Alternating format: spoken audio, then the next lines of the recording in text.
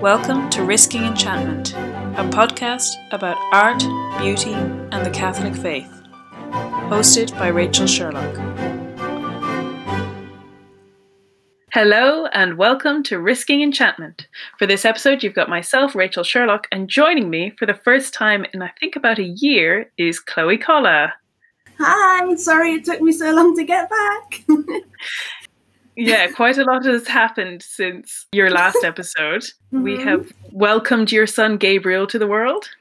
We have. And I have to thank you for giving me such an unbearably cute godson. Well, I try my best. So we haven't had a chance to record. And hilariously, we're now doing this with our new online setup because even though I visited you 2 months ago, there was zero chance of you having time during that time to record anything. Yes. But now, thanks to the miracle of technology, we are at least attempting to record something. Although, as we've seen, we're already an hour and a half late recording this because I said to your husband, Adam, that Gabriel is like a printer. He can sense fear. Like if you really need a printer to work and print a document on a deadline. So yeah. For some reason, he just didn't go for his nap today. No, he didn't fancy it. He thought, you know what? Now I want to be on the podcast. He may yet be on the podcast. But because of this and your busy schedule with a newborn baby, I was thinking that the best way to get you back on the podcast, because I missed you on it, would be to pick a topic that would be at least relatively familiar to us. And what better topic to choose than Old English and Old English poetry? Something I'm supposed to know about. Yes, well, you're technically part of your current PhD is in this, but I suppose the best preface to this is to say that you and I, Chloe, met through doing our master's, which was in Viking and Anglo-Saxon studies. And for anyone who doesn't quite know the terminology, the Anglo-Saxons are the people who inhabited early medieval England, and Old English is the language that they spoke. And it is a language which requires translation to be understood by English readers. After Old English, you get something called Middle English, which is, if you read it out, it sounds like English, but written down, it can look a bit different. It's kind of like modern English, but with different spellings. But Old English is early medieval, early pre-Norman invasion English. And so Chloe and I met while following our deep love of Old English literature by doing a master's degree in Viking and Anglo-Saxon studies at the University of Nottingham. We did. We had a quite special experience. We were really lucky. For a relatively small course, it was 15, which was apparently very big for that particular course. But we've made a bunch of really close friends who have been with us. But within it, there was also, I want to give a shout out to our lovely friend Kate, who will hopefully be listening to us. There was also our friend Irene, and the three of us sort of formed a cabal of Catholic Anglo-Saxon enthusiasts that I actually met you, Chloe, before we started our course, because I met you at the Sunday Mass at the university before our course started. It's very on brand. Exactly. And we've been firm friends ever since. Our wonderful friend Irene will not be featured on the podcast for the coming years, if ever, because she has taken the brave step to join a religious order. But those are very fond memories. That whole year is probably the most exciting year in my memory. We just had a lot of fun. It was awesome. So I was actually going to just take a few minutes to ask you, like, how did you come to Old English? What made you like Old English? Ooh, that's a good question. So prior to our masters at Nottingham, I did the bachelor's in English, and part of that course was medieval English, which had a lot of Old English in it and Old English poetry and literature in particular, as well as learning language itself.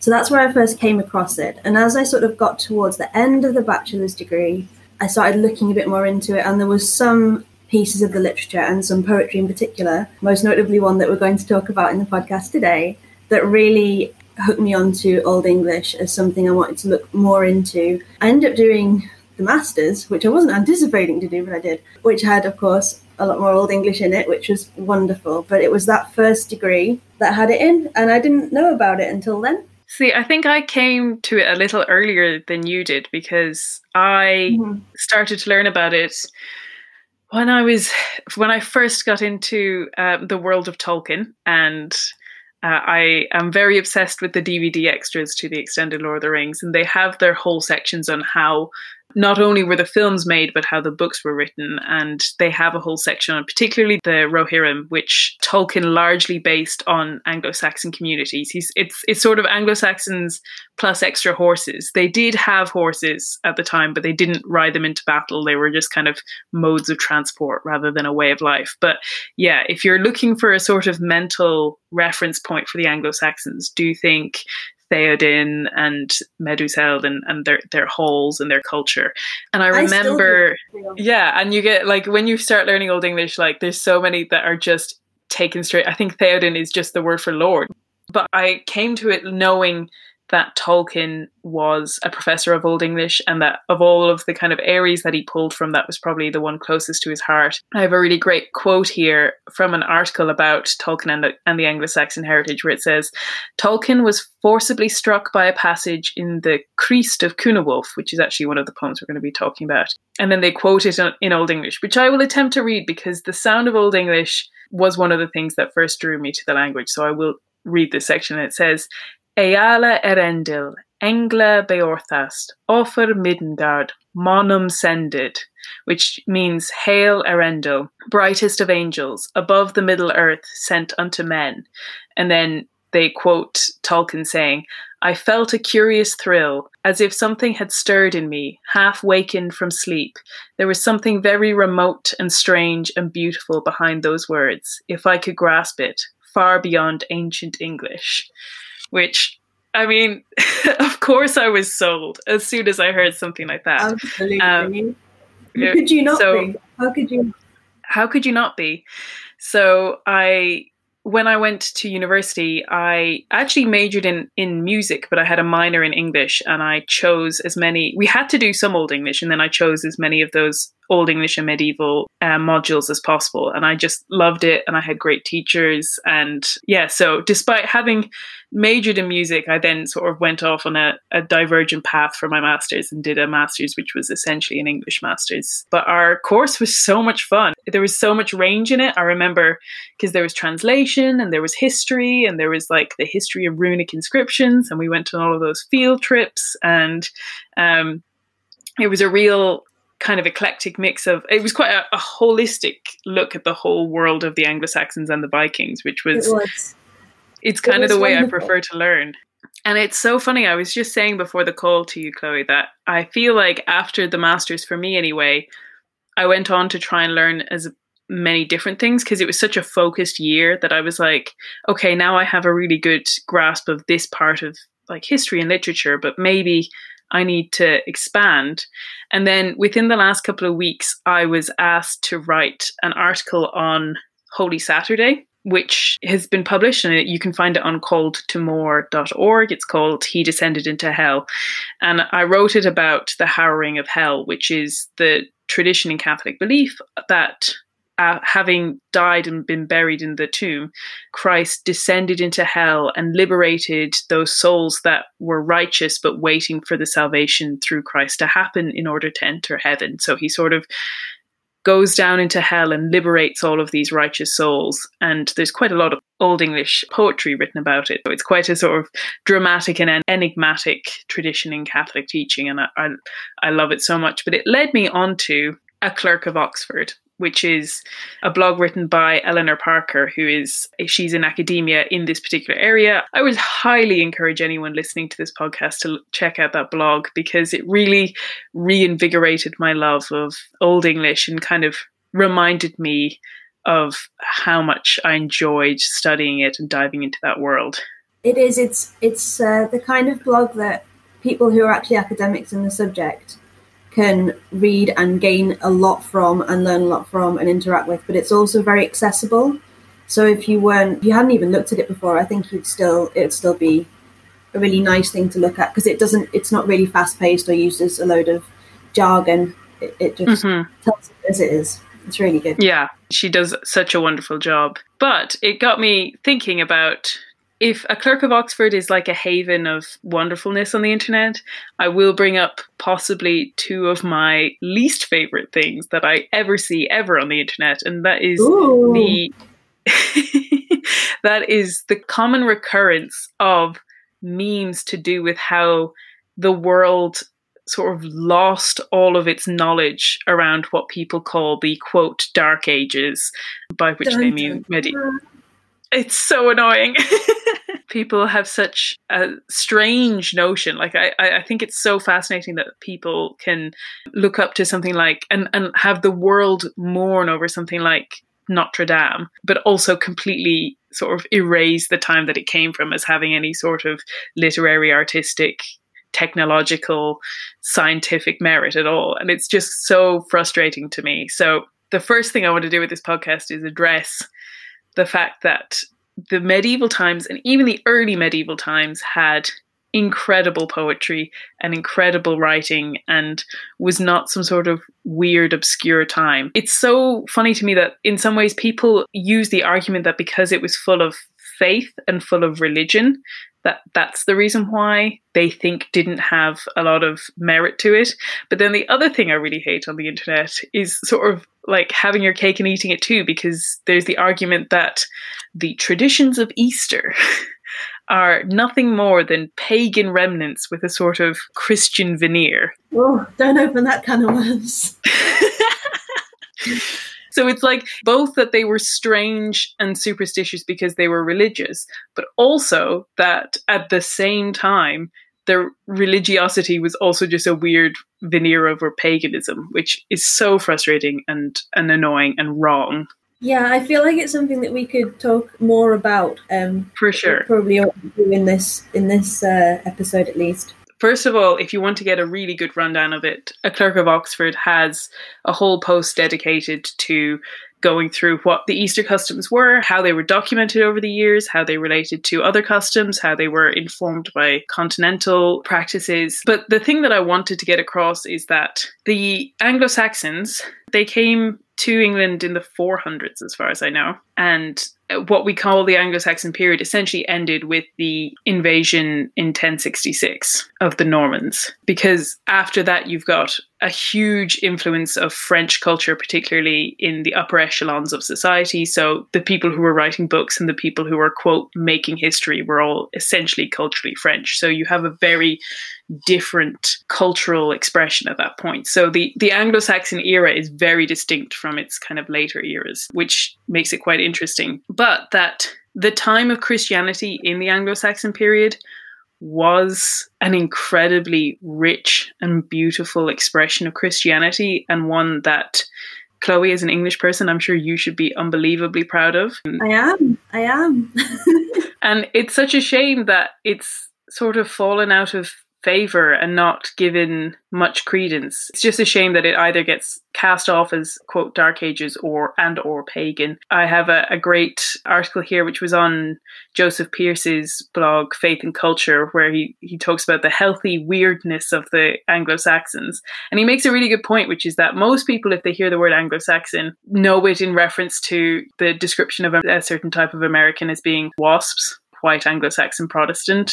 Oh, okay. Now you say it, I think I actually have. So in some ways, at least in modern culture, Anglo-Saxon usually is followed by the word Protestant. And that he goes on to quote saying, "The irony springs from the fact that Anglo-Saxon England was profoundly Catholic to such a degree that the saintly Englishman Boniface helped evangelize pagan Europe, while his contemporary, the truly venerable Bede, exhibited the high culture that Saxon England enjoyed in abundance.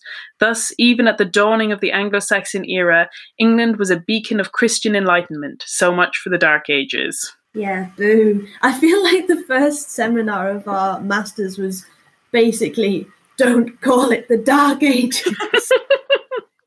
Yeah. To make this an Easter themed, since this is a podcast coming out in the Easter season, we are going to talk about some of the Easter poetry. And I will say some, because there's even more than the ones that we're talking about. And the corpus of remaining poetry is not particularly large. So the fact that we have so much around this theme is really, really cool.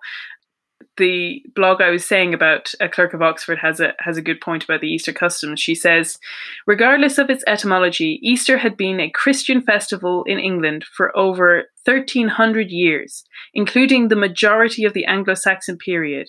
Anglo-Saxon England was a predominantly Christian country for at least 400 years, and the way people celebrated Easter in that period is no more or less the Anglo-Saxon Easter than hypothetical pagan customs. We don't know how people might have spent that holiday, but participation in church services would have been a huge part of the Easter weekend itself. There's plentiful evidence available for the kinds of religious observance which Anglo-Saxon congregations could participate in during the Easter season, especially in the later part of the period. Various sources provide a remarkable glimpse into how vividly early medieval liturgy brought the Easter story to life through the use of sound, light, space, and dramatic reenactment, and how powerful an experience it must have been to witness and participate in. That's a really good description. I think the dramatic reenactment as well, because like Passion plays, like famously medieval part of Easter and Christmas and other religious festivals, and they're sort of coming into a resurgence now a bit, but it's nice to have them sort of grounded in this was very likely to be part of the Anglo-Saxon celebrations of Easter. Yeah, exactly. I know she has one description where she talks about, I think it's one of the Vespers that the monks sing, and that one of the monks has to slip away and hide, and then two of the monks go and find him and knock on the door, and then he plays the part of the angel saying, "He is not here," and then they all start singing. Like, that's just so cool. I think it really sets us up. So we're going to talk about 3 poems, and the first of which is The Dream of the Rood, because the rood is, if you don't know the word rood screen, think of the word rod. It means cross. It's the Old English word for cross.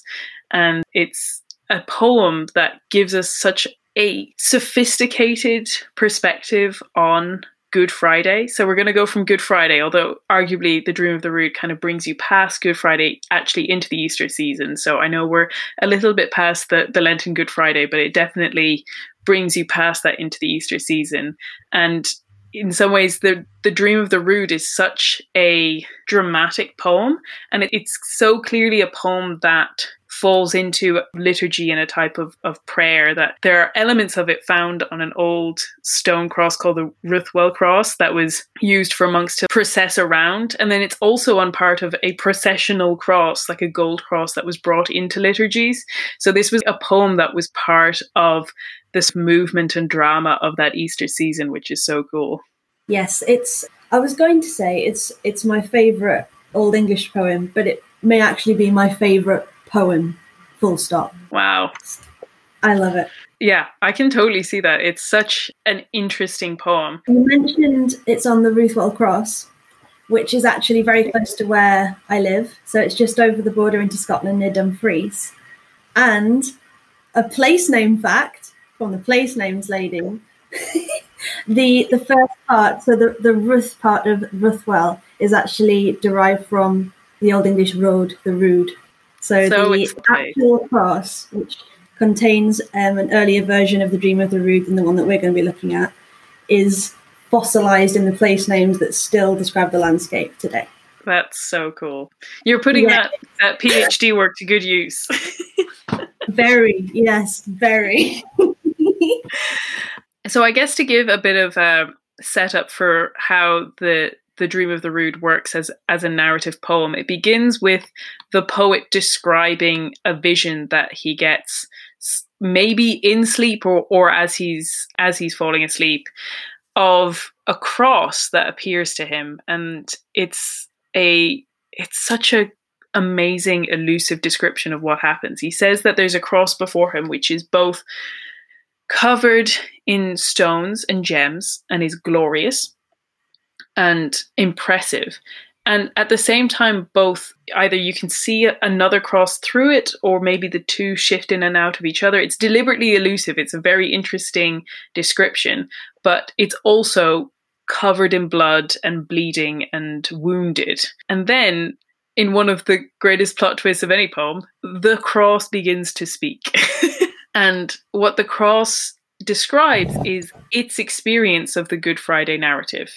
And in terms of its story, the poet does a really interesting job of weaving in parts of Anglo-Saxon culture that would make more sense to the Anglo-Saxon audience with the actual narrative of the Good Friday story.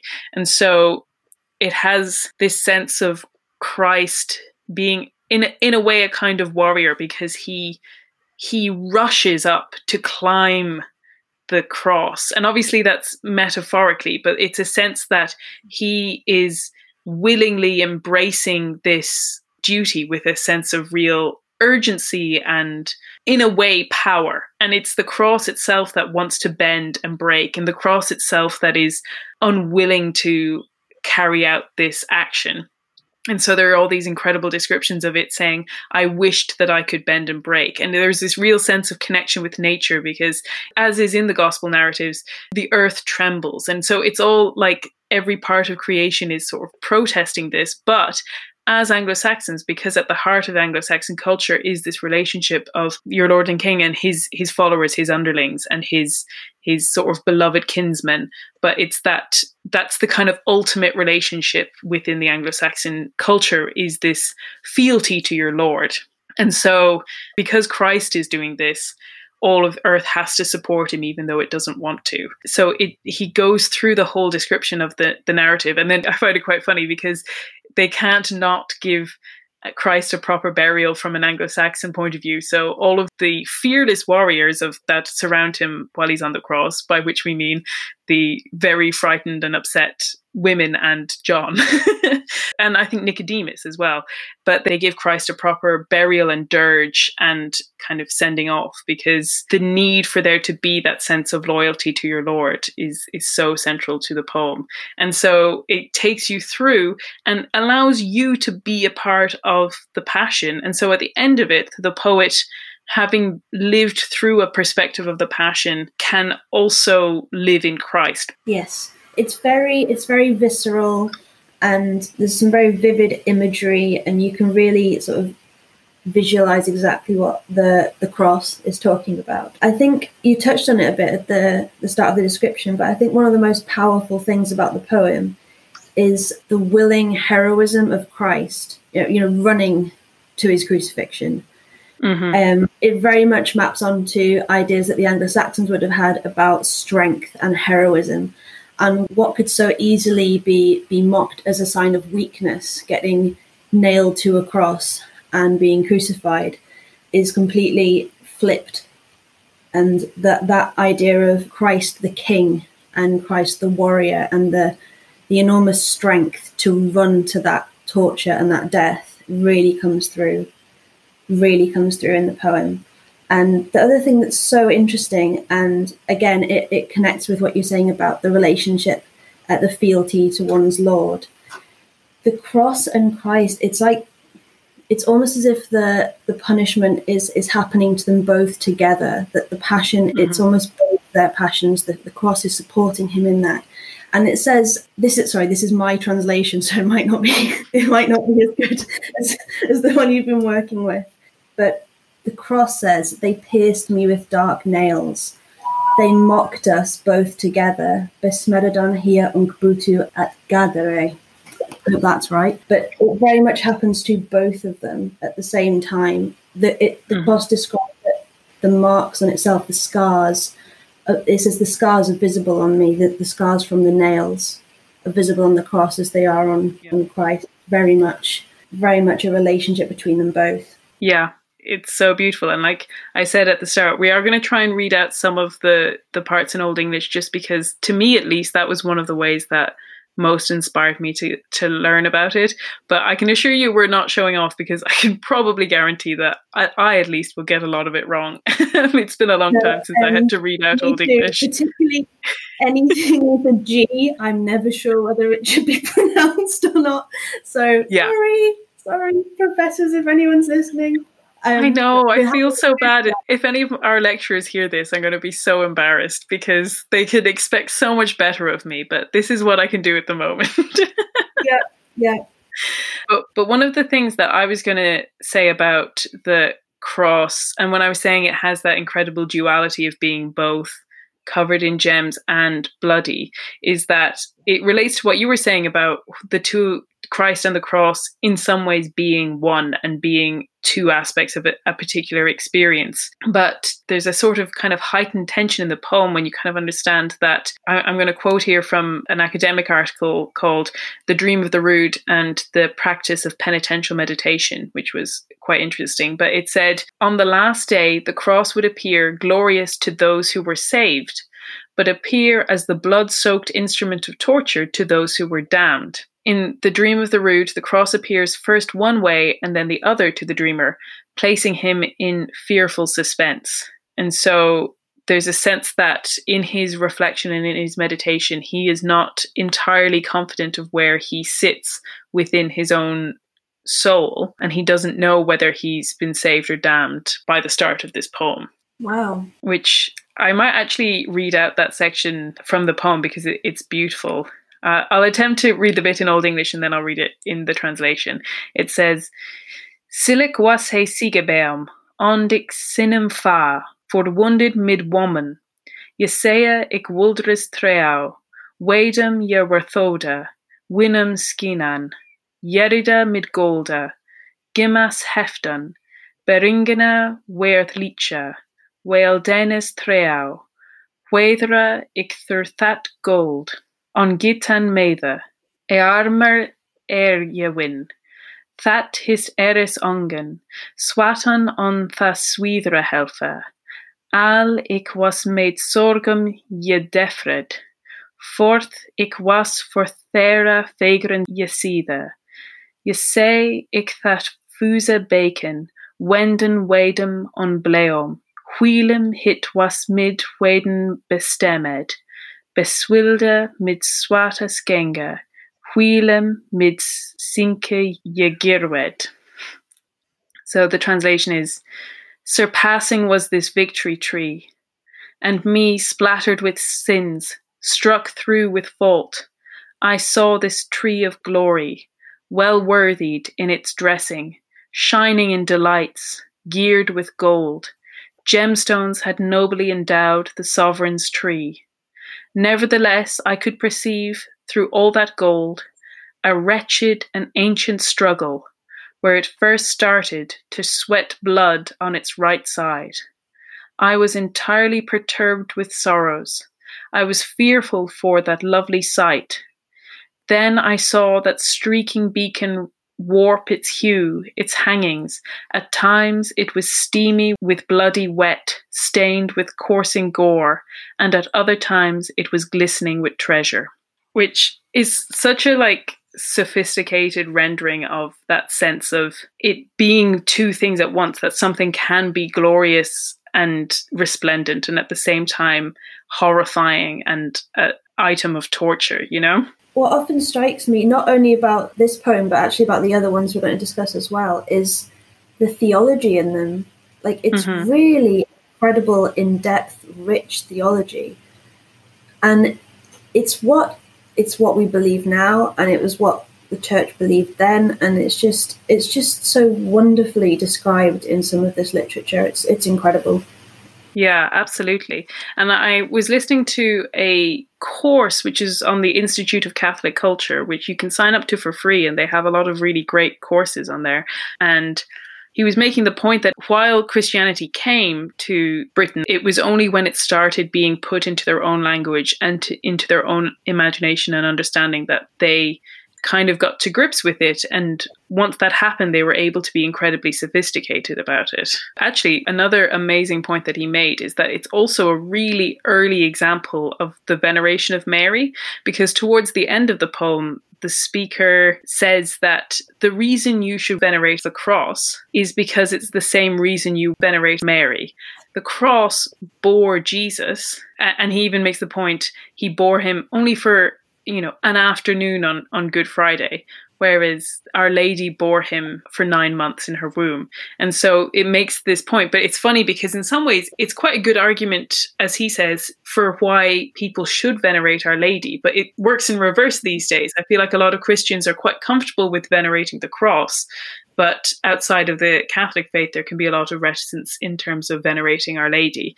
And so in the same way, it can actually work quite well in reverse now, which is to say, if we venerate the cross because it bore Jesus, why not Our Lady, who of her free will chose to bear him for 9 months herself? Yes, it's a really powerful description of veneration of Our Lady. And something that struck me as I was preparing for the podcast is that there's actually lovely descriptions of Mary and how worthy she is of veneration in each of the poems we're going to talk about. I just noticed it's actually in each of them. I thought, brilliant. Yeah, it is amazing, and it's so great to see the lineage of that tradition, and it makes for such a wonderful reflective poem. Like I said, in some ways we're sharing this a little bit late in that Good Friday is now over for this year, but that sense of penitential meditation is so applicable at all times, and that he then goes on to describe Christ's, actually I think all through the poems also describe the harrowing of hell. Yeah, common themes. Yeah, the Anglo-Saxons loved the tradition of the harrowing of hell, but it goes on to describe how the cross itself got buried and then was raised up. And of course, that's a reference to Saint Helena. And so, like we said, there's that kind of duality between the two, and that in approaching the cross, we can approach Christ. And so by the end of it, the speaker has, in reflecting on the cross, become closer to Christ. And that the cross, because of its place, it can hold that sort of central point. I think actually in the article that I found on the Clerk of Oxford blog, she talks about the steadfast cross, because there's that whole tension of the cross wanting to bend, but actually I think the phrase is holding fast, like standing fast. And so there's that sense of being faithful, as we were saying, was so important in terms of your fealty to your king, but also that sense of the still point of the turning world, that we understand of that moment being that steadfast moment on which the whole kind of drama of creation turned. Yes. Yeah, I think Eleanor talks a lot about the word steadfast and the different translations, and she really loves the translation of it as steadfast because it embodies a lot of that in it, just in the word itself. But it is repeated, that notion within the poem, it's repeated over and over again through the voice of the cross. You know, I can't bend or break, I can't fold, I can't fall to the earth, and it's just constant. It's really, really powerful.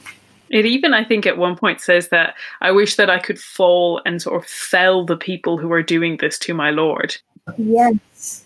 It talks about that a lot, doesn't it? That kill all the foes. Like, the cross has this power to do that.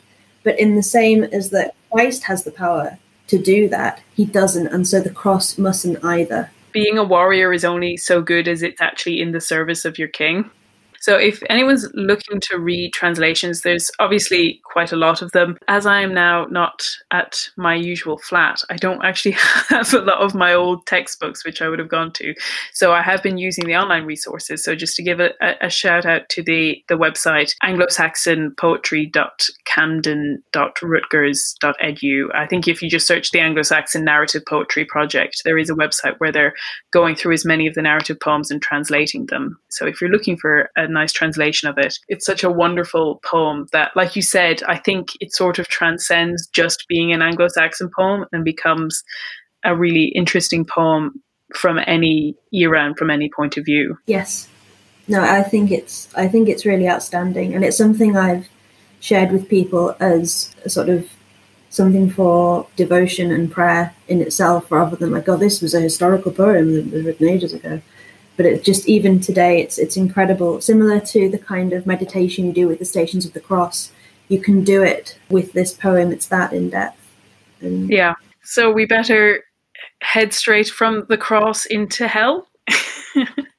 So, like I said, the harrowing of hell, I wrote about it recently. I chose to write about that topic because I actually love the tradition of the harrowing of hell. It is explicitly part of the Catholic tradition. We say it in the Creed when we say he descended into hell on the third day he rose again. But obviously, no one knows exactly what happened down there. We base some of our teachings on things like 1 Peter 4:6, which states that good tidings were proclaimed to the dead. And there's a couple of other New Testament references that inform why we think that Christ went down into hell. But like we said, we don't have a narrative of that. Christ didn't tell us what he did. And so there's a lot of room for really interesting theological and literary and dramatic exploration. So in medieval poetry, it was quite a popular theme. And I think it's because it's one of the few times you can sort of have Christ as warrior hero motif without kind of getting into trouble of him being sort of battle hungry. Yes. So in some of the poems, he just goes to, like I said, those righteous souls and frees them and liberates them. But in other ones, he actually does a word battle with Satan. I know there's a section in Piers Plowman where Satan and Christ sort of stand at the gates of hell and have this verbal debate over who has the true claim over these souls, which is very cool. But the harrowing of hell is, even the word harrowing of hell is an Old English word. To harrow comes from Old English hergian, which means to harry, pillage, or plunder, and was usually kind of used in reference to Viking armies attacking. But it's sort of one of those great transitions from Old English into Christianity to give this very triumphant entry into hell. The poem we're going to be focusing, like I said, there is a couple of them, but the poem we're going to be focusing on for this section is just called The Descent into Hell, which is a helpful title. And in it sort of begins with Christ in the tomb. It's very eerie and silent, and then the young warrior awakes and he has this sort of triumphant journey into hell. And then it kind of switches perspectives, and we get John the Baptist speaking to the other righteous souls and saying how we can expect him and he is coming, and doing it what John the Baptist does best, which is heralding the arrival of Christ, and is just a really interesting perspective. I think it's still in fragments. I don't think we have the whole poem. But there's, of course, the great sort of Anglo-Saxon battle cries. But I actually think my favorite part is maybe at the start where it talks about the awaking of Christ. It says, "Before the dawn there came a throng of angels. The joy of the host surrounded the Saviour's tomb. Open was the earthen vault. The prince's body received the breath of life. The ground shook. Hell dwellers laughed. The young warrior awoke. Dauntless from the dust, Majesty arose, victorious and wise." It's just epic, isn't it? It's like, Rohirrim! Yeah, to me it's definitely like the most sort of Tolkien bit, or it's the, you know, at the start of the second film where they show Gandalf fighting the Balrog in the Mines of Moria, and that like bit after he falls from the Bridge of Khazad-dûm, and that sort of epic battle.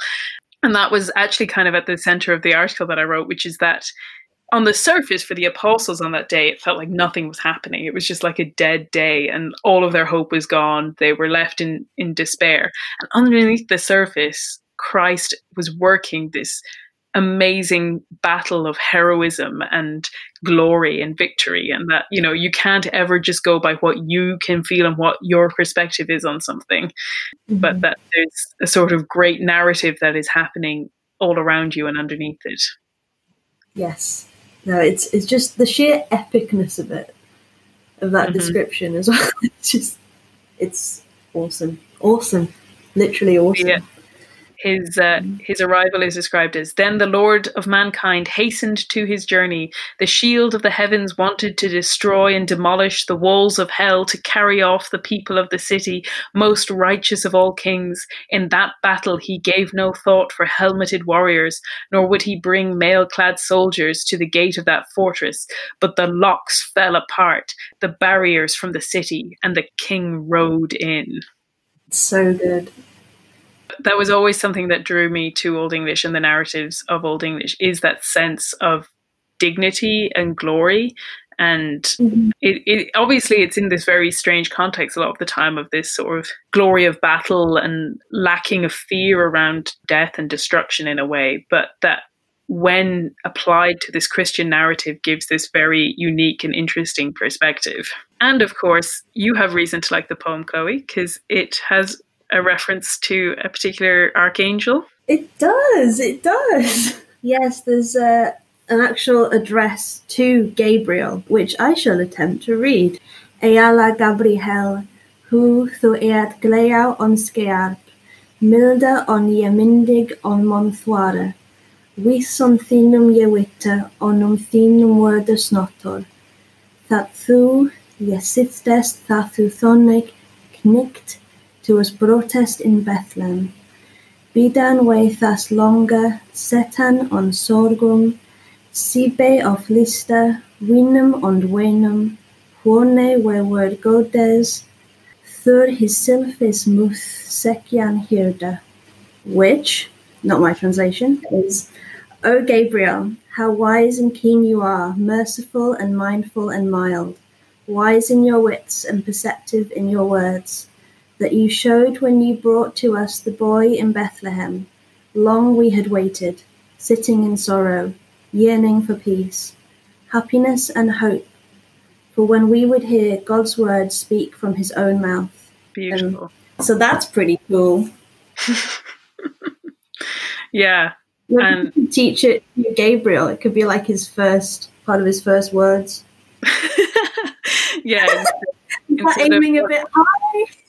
Instead of 1, 2, buckle my shoe, you're gonna just go straight in for the Old English there. I think that's so great, and I love that it gives this big speech to Saint John the Baptist as sort of calling out for Christ to release them from their bonds of this part of hell. And then I think we better go to our final poem, which is the one that I'd be least familiar with. How about you, Chloe? Same. I don't think, as far as I remember, I don't remember studying this as part of any of our courses. I think I knew about it, but I didn't study it. I think I've looked at it briefly, but I never translated it. I never sat down and studied it. But yeah, I think I studied about it, but it might have been before master's level. So this poem, which is actually the one which I referenced at the start, which Tolkien fell in love with, is called Christ, although it's 3 poems either called Christ 1, 2, and 3, or Christ A, B, and C. So they're all different parts of the story of Christ. The first one is very much a reflection on the Advent antiphons. And then the second one, which is the one we're going to be talking about, kind of focuses on Christ's ascension into heaven. And then the last one is about the final judgment.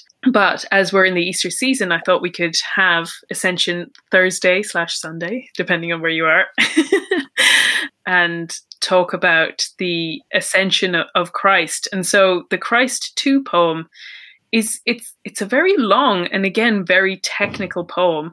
It starts with another great rendition, like I said, of the Harrowing of Hell. So if you enjoy those sort of triumphant Harrowing of Hell narratives, definitely check out this poem. And then it goes on to describe the ascension into heaven with some wonderful language. I think a bit like the Dream of the Rood, where Christ sort of runs to the cross. Again, in the Old English, he sort of leaps into heaven. So I don't know, Chloe, do you want to read that section? O gates of heaven, open up. The wielder of all wishes to enter into you. The king into his citadel with no small company. The author of olden works, leading his people into the joy of all joys, who he seized from the devil by means of his own victory. Peace shall be shared by angels and men alike, henceforth and forever, to the extent of life. A pledge is created between men and God together. A ghost holy troth, love, the hope of life, and all the joys of light. It's so wonderful, isn't it? It's incredible. I love the title, Author of Olden Works. It's excellent, that. It's really excellent. Do you know the Old English for that? What's the original? It's Fernwerka Fruma. So the way a lot of Old English poetry works is repetition. So you'll say Christ, and then you'll give him, as you've probably seen from some of the extracts that we've pulled out, so like author of the olden works, our wielder of all, or God Almighty, or the people's savior, or the healer, that you get this real sense of the placement of who he is and the context of the particular aspect of Christ that you're trying to get across at any given moment. It's really reflective of language used of Anglo-Saxon heroes within other poetry and other literature. I can't remember them off the top of my head, but something like Beowulf, you have similar sort of epithets that are really powerful and display different aspects of the character's personality. Mm-hmm. Yeah. And just that the Anglo-Saxons loved wordplay and loved poetic use of languages. They have a particular type of metaphor called a kenning, which is just a really tightly created metaphor. So something like the swan road as the sea, or the bone house as your body. Yes. So you can tell that they love to take time in exploring all of the ways that you could express the nature of God in this poetry. And then further down in the poem, it turns to a really interesting section, which is based on Gregory the Great's homily on the Ascension of Christ, where he calls the leaps of Christ. And I think it even takes that and extends it. So I think Gregory describes 3 or 4, quote, leaps of Christ. So like the leap of Christ into the womb, and then the leap of Christ out of the womb. And like we said, this sense that Christ's life was full of movement and that it happened in these particular stages of movement. And so the poem goes on to describe Christ, as the Clerk of Oxford points out, Christ is presented as a wheeling bird moving with ease between the heavens and the earth. So the next part of this poem imagines Christ as this bird that's dipping in and out. And I think it's so beautiful because one of the important lines about Anglo-Saxon experience, just as a conversion was happening, was that I think it was one of the kings said that life is like, you are like a sparrow, and that life is the moment where you dip from the dark into the great hole, and then you go back out into the dark, that there's the sense that there's only like a flash of light in your life. And if conversion gives you more than that, then you should follow it. So I think it's particularly moving in terms of an Anglo-Saxon context. But the section reads, "The first leap was when he descended into a woman, an unblemished virgin, and there took human form without sin. That became a comfort to all earth's dwellers. The second bound was the birth of the boy, when he was in the manger, wrapped in cloth in the form of a child, the glory of all glories. The third leap was the heavenly king's rush, when he climbed upon the cross, Father, comforting Spirit. The fourth bound was into the tomb, where he relinquished the tree, safe in the sepulchre. The fifth leap, when he humbled the host of hell's inhabitants in living torment, the king bound within the advocate of the fiends in fetters of fire, the malignant one, where he still lies, fastened with chains in prison, bound by sins. The sixth leap, the Holy One's hope play, when he ascended to heaven, into his former home. Then the throng of angels in that holy tide was made merry with laughter, rapt with joy.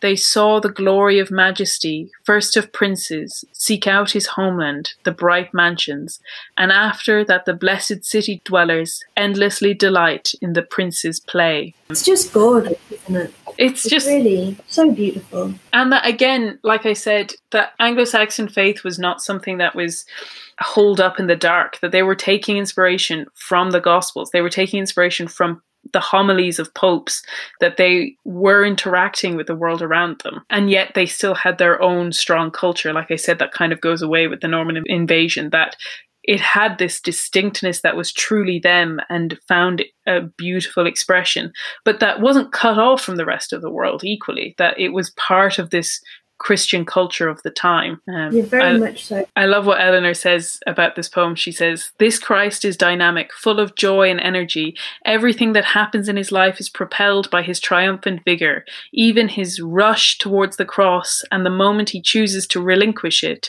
His ascension is not a passive lifting up into heaven, but an active bound towards his homeland." It links back to what we were saying with the Dream of the Rood, rather than the seeming passivity of the Passion. It's the relentless activeness and action of Christ, and it's through all of these poems. And that there's a sense that Christ is really rushing to be in your life, and that you should return to him with equal vigor. In this time of lockdown, I imagine you have as well, Rachel. I've been going all over the world for Mass, But on the Mass of the morning of Easter Sunday, I tuned into Father Andrew Cole, who was our wonderful priest and chaplain when we were doing our Masters at Nottingham. And his homily was very much based around that rushing of Christ to you. Whenever you pray, whenever you take a step to him, he runs to you. And I just thought it was a really powerful image. And when you mentioned it then, it just brought it all back. Great homily, Father. Well done.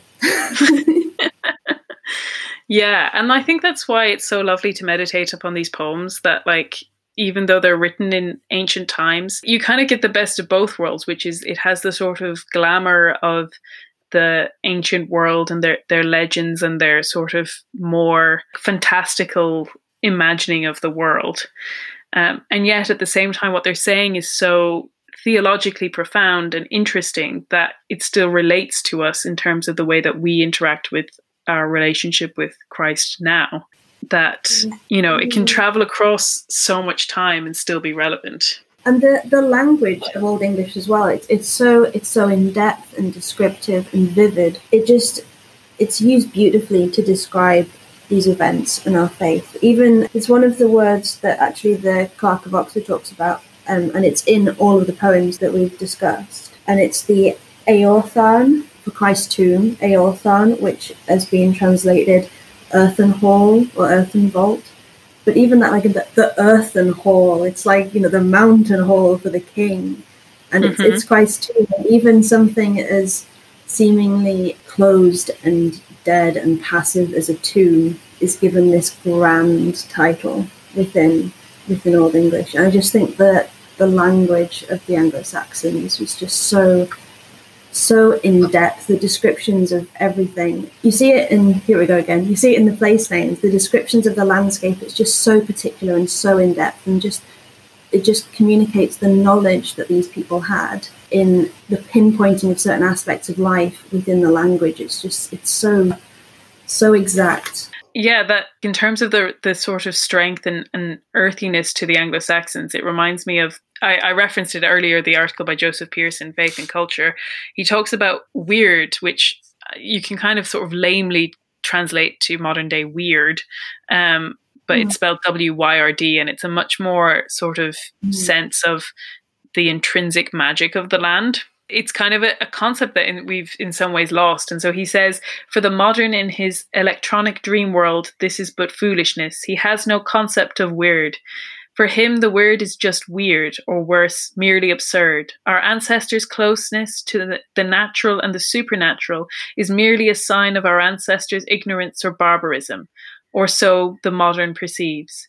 But then the modern perceives very little, because he is covered with too many artificial accretions to be able to experience and therefore perceive the real. The modern is right in one respect at least. He is right in perceiving that the Anglo-Saxons were primitives. He is right, however, for the wrong reasons. His error lies in the perception that the primitive is synonymous with the barbaric or the ignorant. It is indeed the irony of ironies that his belief that the primitive is synonymous with the barbaric or the ignorant, that is actually the product of his own barbarism and ignorance. In truth, the Anglo-Saxons are primitive, while he, the modern, is barbaric and ignorant. The one who is primitive is the one who never loses sight of the prime realities, the first things upon which all else rests. As an adjective, prime refers to the chief things, the most important things. As a noun, it is a state of the highest perfection. A primitive never loses sight of the most important things, nor the state of the highest perfection, which properly understood is the Godhead. Which I think sums up why I think that the Anglo-Saxon language is so appealing, because it doesn't have a language to describe some of the things that are extraneous. You couldn't ever translate a modern book into Old English because you just wouldn't have enough words in Old English to do it. But because of that, what's left is something that's really primal. It's incredible. And it can work like the other way as well, where we might say hill. They've got like 200 words for a hill. Well, what shape is it? What's on it? What is it? How high is it? Does it do this? Does it do that? Which I think relates to a Chesterton quote that you had picked out, Chloe. And you know I can't resist a Chesterton quote. Well, I thought it was kind of mandatory for this podcast, is it not, to have a Chesterton quote every episode? Yeah, in a way it links back to what we were talking about towards the start, of the episode about the Dark Ages and how they're perceived as something that was just flat and nothing came out of it. But Chesterton talks a lot about how rather than Christianity being something that just belongs in the Dark Ages, it's actually a path through the Dark Ages. If our faith had been a mere fad of the fading empire, fad would have followed fad in the twilight. And if the civilization ever re-emerged, and many such have never re-emerged, it would have been under some new barbaric flag. But the Christian church was the last life of the old society, and was also the first life of the new. She took the people who were forgetting how to make an arch, and she taught them to invent the Gothic arch. In a word, the most absurd thing that could be said of the church is the thing we have all heard said of it. How can we say that the church wishes to bring us back into the Dark Ages? The church was the only thing that ever brought us out of them. Beautiful. So I think that's maybe a good place to leave off. I hope you enjoyed listening to us talk about Old English poetry. If you did, do let us know, because there are plenty more Old English topics that we could do. I think when we started brainstorming this episode, I was like, oh, let's just pick some of our favorite poems. And then I looked at the list of poems and I was like, no, I'm going to have to pick a theme within this. Narrow it down. Yeah, there's so much. I'd love to. Plenty more. Yeah, there's some great Old Testament translations of like the story of Judith. That's amazing.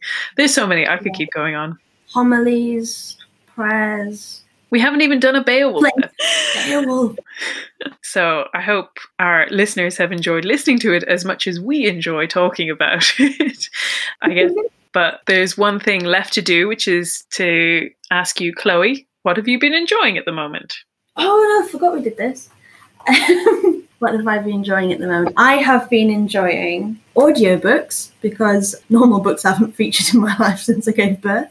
But in particular, the beloved radio plays of Dorothy L. Sayers' works, Lord Peter Wimsey, what a legend. So I've been working my way through those, which have been absolutely wonderful and glorious. That's entirely fitting, because the last time you were on, we were discussing detective fiction. Oh, gosh, I'm like a one-trick pony. For me, I think I said this in the last episode, but lockdown is sort of going by in a flurry for me. I seem to be...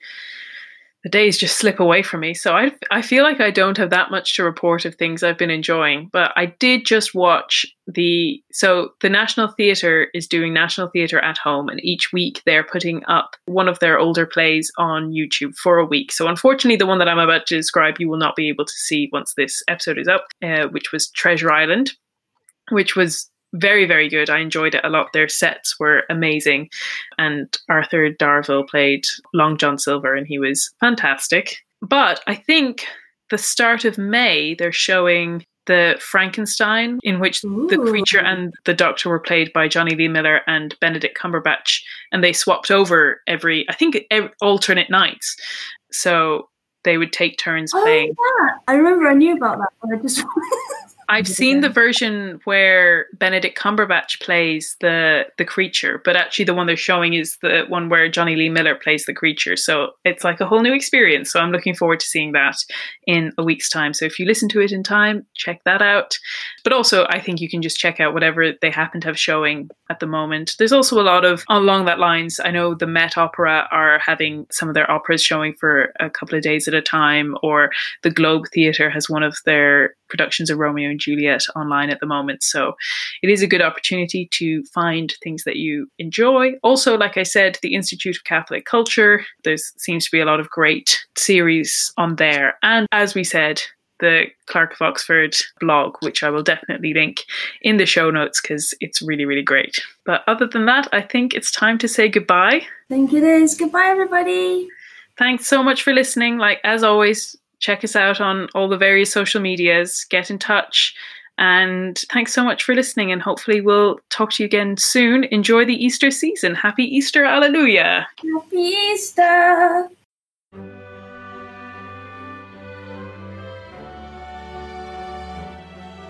This has been Risking Enchantment. Music by Kevin MacLeod. You can follow me on Instagram and Twitter with the handle @SeekingWatson. And you can find out more about me and the podcast at rachelsherlock.com. Thank you and God bless.